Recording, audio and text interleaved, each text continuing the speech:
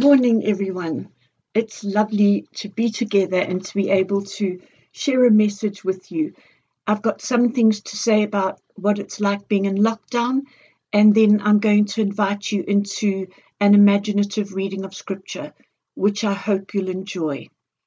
So here goes. In Luke chapter 11 and verse 29, Jesus said, "This is a wicked generation.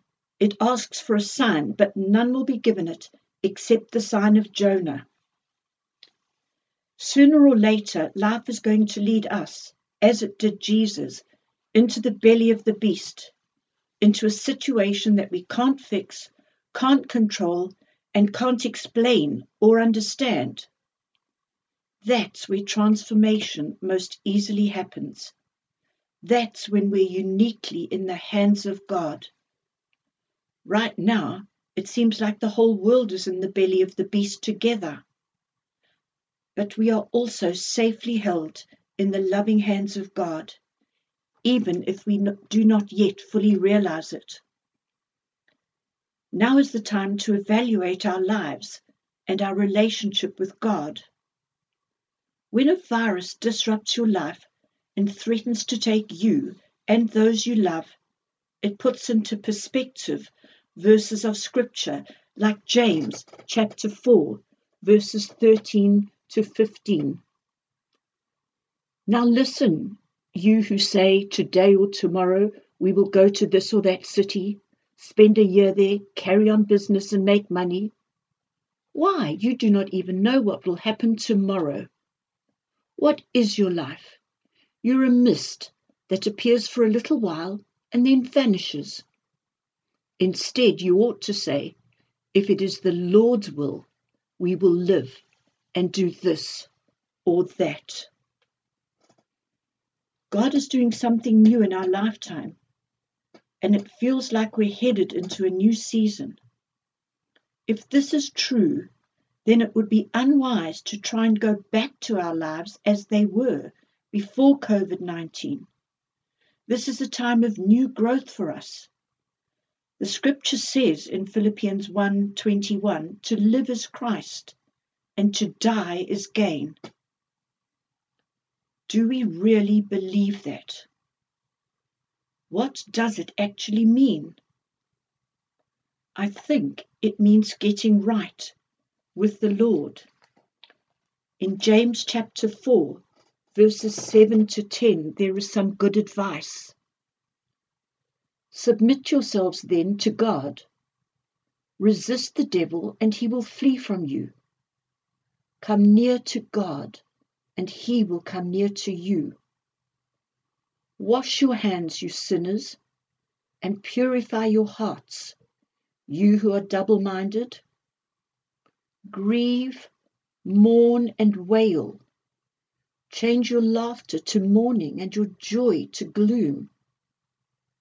Humble yourselves before the Lord, and he will lift you up. And even in there's some good advice about hand washing. We are to be a holy people for a holy God.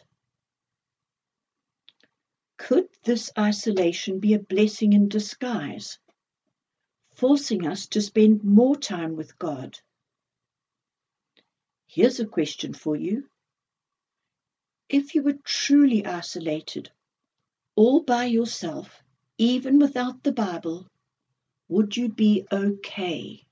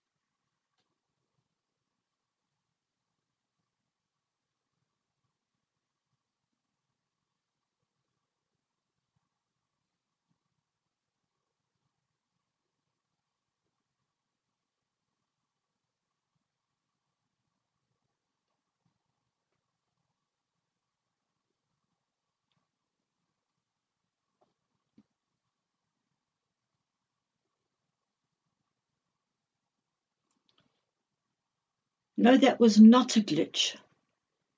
Did it seem like eternity? It was simply 1 minute of no outside connection.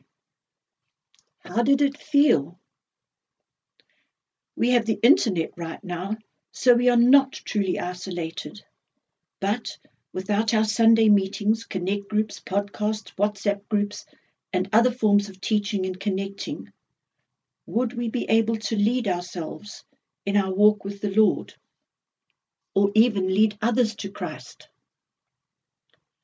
I believe this virus has shown us how unprepared we are. One good thing from this virus and the resulting isolation is that people seem to be reading the Bible more. Do we know how to read the Bible for ourselves? Do we read the Bible for information or transformation? Is it like a textbook we study for exams and have to get through it, cram it in, but don't remember much? Is it how to read the Bible in a year reading plan that has got to be worked through so you can tick the box for today, or find yourself consumed with guilt if you get behind? Or is it like a love letter? We don't really get these anymore with the digital communication which connects you face to face in an instant with anyone, anywhere in the world. I remember as a schoolgirl in South Africa, when our sweethearts went away to do their compulsory military training, how we waited and longed for that letter to come. And when it did, how we kept it close and read it over and over and over again. My mom was very impressed with how much time I spent studying geography. But in truth, my boyfriend's letter was hidden in the pages, and that was what I was studying over and over again, not geography. I even slept with it under my pillow. Can we read the Bible like this, like a love letter? When we engage the scriptures like this, it leads to spiritual transformation. We engage not only our minds, but also our hearts, our emotions, our body, our curiosity, our imagination, and our will. We open ourselves to deeper understanding and insight that grows out of and leads us deeper into our personal relationship with the one behind the text. Our top priority is to listen to God relationally, rather than seeking only to learn more about God cognitively. Our approach is driven by the longing of a lover. We read slowly so we can savor each word and let its meaning sink in. We stay in the place where God is speaking to us, contemplating its meaning for our life and our relationship with Him. This time in our lives can seem formless and empty, as Genesis describes in the beginning. But if you continue to read those verses, the Spirit of God was hovering over the darkness, and that same Holy Spirit is with us now. And then God said, "Let there be light." And there was light. And He will shine His light on your situation now. You are not alone, and you are not in darkness. Let His word light up your lives as you read it and draw closer to Him. I want to end today with a spiritual practice called imaginative contemplation. This combines the imaginative reading of Scripture with personal prayer. It brings us to a closer encounter with Jesus. God can speak to us just as clearly in our imagination as through our thoughts and memories. This exercise will take about 15 minutes. So sit back and listen. Perhaps close your eyes, or maybe have something next to you that you can write on or draw as you go through this exercise. And I pray, if this is new to you, you will keep an open mind, engage fully in the exercise, and listen to the promptings of the Holy Spirit. So take a few deep breaths and get ready.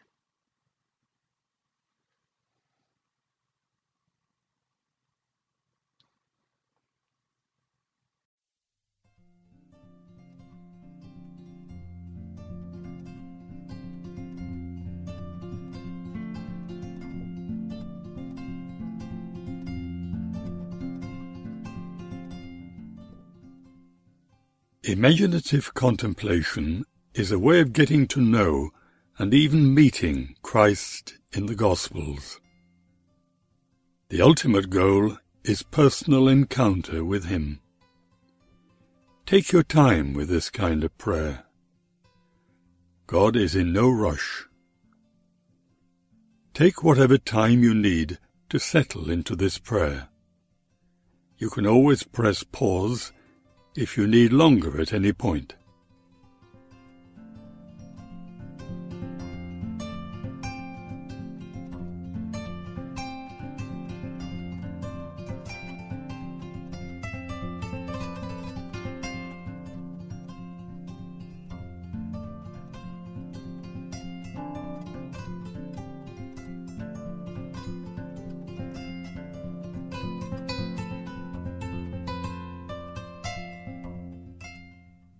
First, we familiarize ourselves with the passage.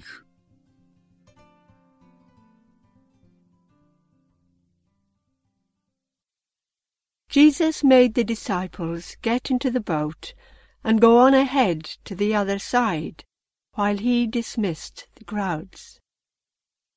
And after he had dismissed the crowds, he went up the mountain by himself to pray. When evening came, he was there alone, and by this time the boat, battered by the waves, was far from the land, for the wind was against them. And early in the morning he came, walking towards them on the lake. But when the disciples saw him walking on the lake, they were terrified, saying, "It is a ghost." And then they cried out in fear. But immediately Jesus spoke to them and said, "Take heart, it is I, do not be afraid." Peter answered him, "Lord, if it is you, command me to come to you on the water." He said, "Come." So Peter got out of the boat, started walking on the water, and came towards Jesus. But when he noticed the strong wind, he became frightened and began to sink. He cried out, "Lord, save me!" Jesus immediately reached out his hand and caught him, saying to him, "You of little faith, why did you doubt?" When they got into the boat, the wind ceased, and those in the boat worshipped him, saying, "Truly, you are the Son of God."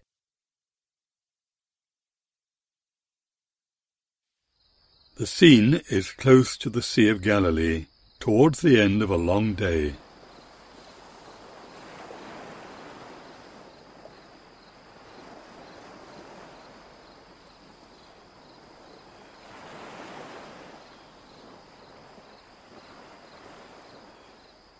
Jesus and the disciples have just fed over 5,000 people. Earlier they learned of the violent murder of John the Baptist. They are ready for a peaceful end to their day. Jesus feels a need for prayer.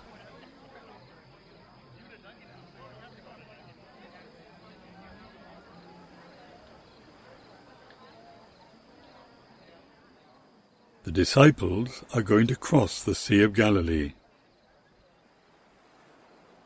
Imagine Jesus leading the disciples into a boat.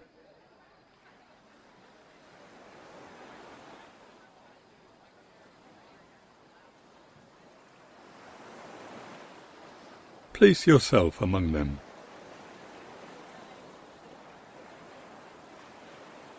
You might be one of the disciples, in their shoes, as it were.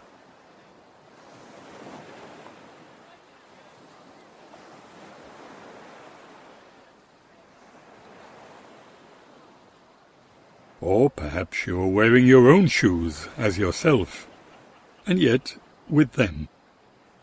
Who are you?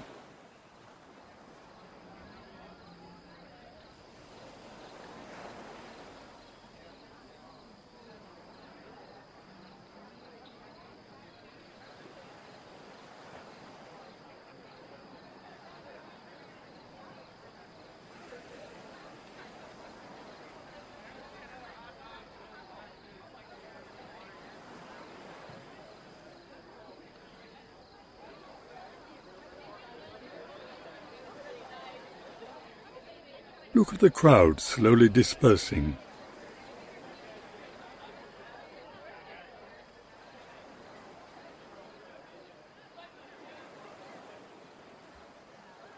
At the lake in the evening light, the boat, the other disciples, the sky.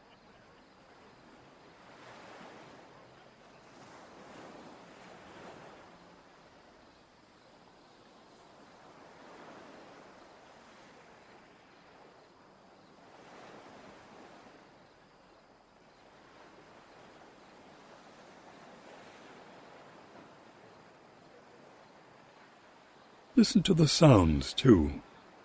The crowd,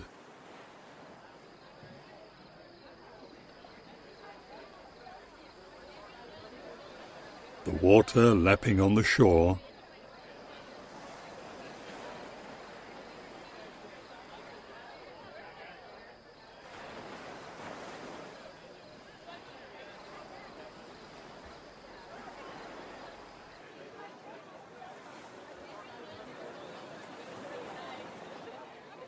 Jesus organizing you into the boat, sending the crowds away.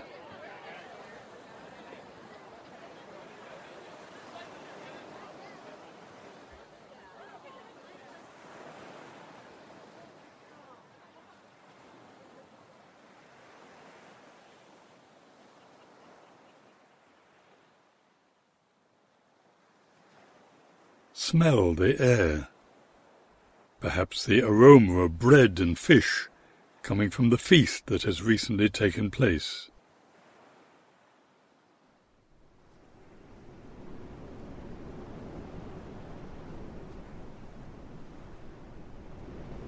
Feel the breeze, quite a strong one tonight coming from the lake.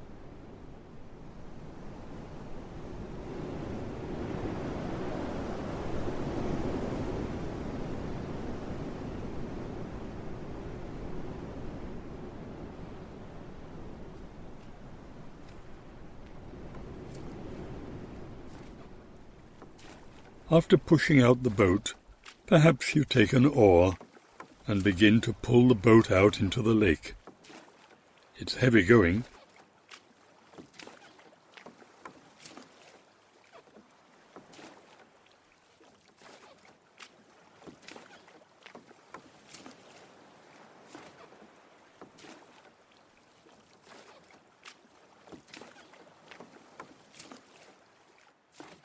You notice Jesus sending the last of the crowd away, then making his way up the hill to pray.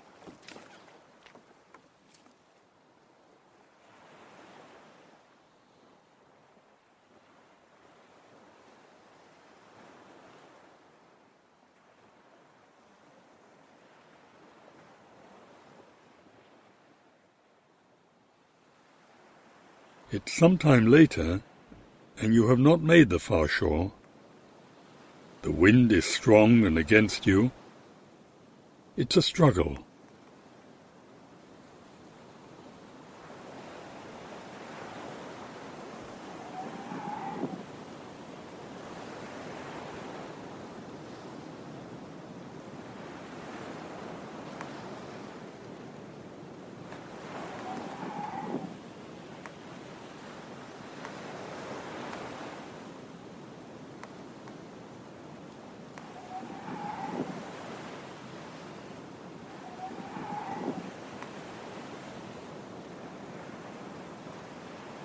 Then a shocking experience as you notice a figure coming towards you, walking on the water. What is the reaction on the boat? You hear the person speak from afar. "Take heart, it is I. Do not be afraid." You realize it is Jesus. How are you affected by this event?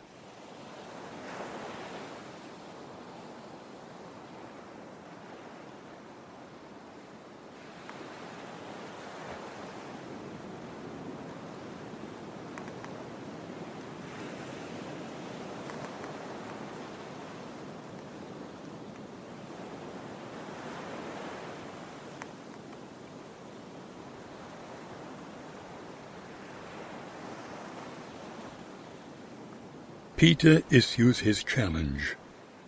"If it is you, tell me to come to you across the water." And Jesus says, "Come." You watch as Peter steps out of the boat and onto the water.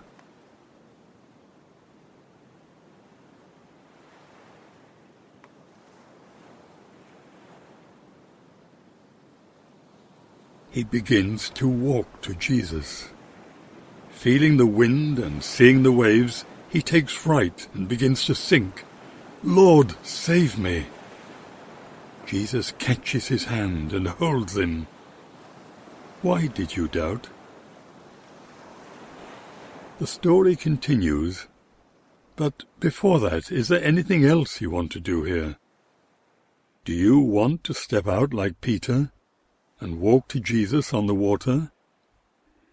Do you want to catch the eye of Jesus? Do you want to speak to him or to look at him?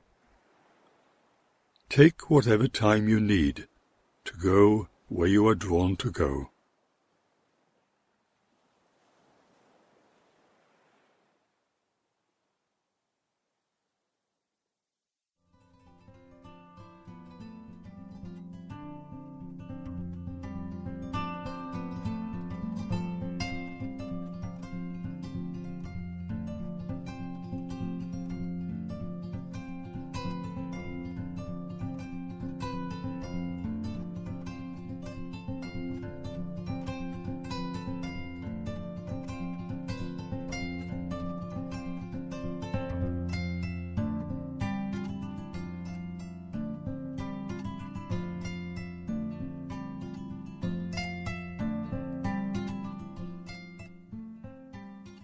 What is your response to this Jesus who walks on water and commands the wind?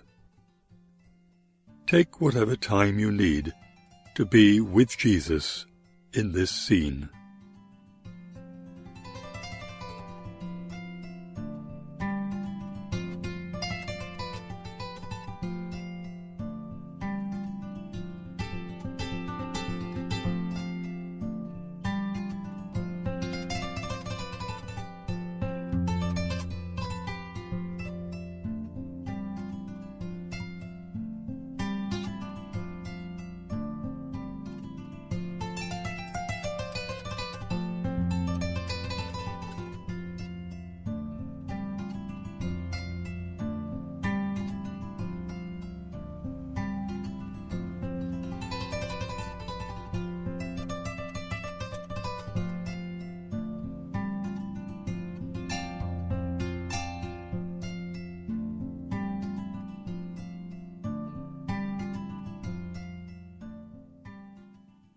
Glory be to the Father, and to the Son, and to the Holy Spirit, as it was in the beginning, is now, and ever shall be, world without end. Amen.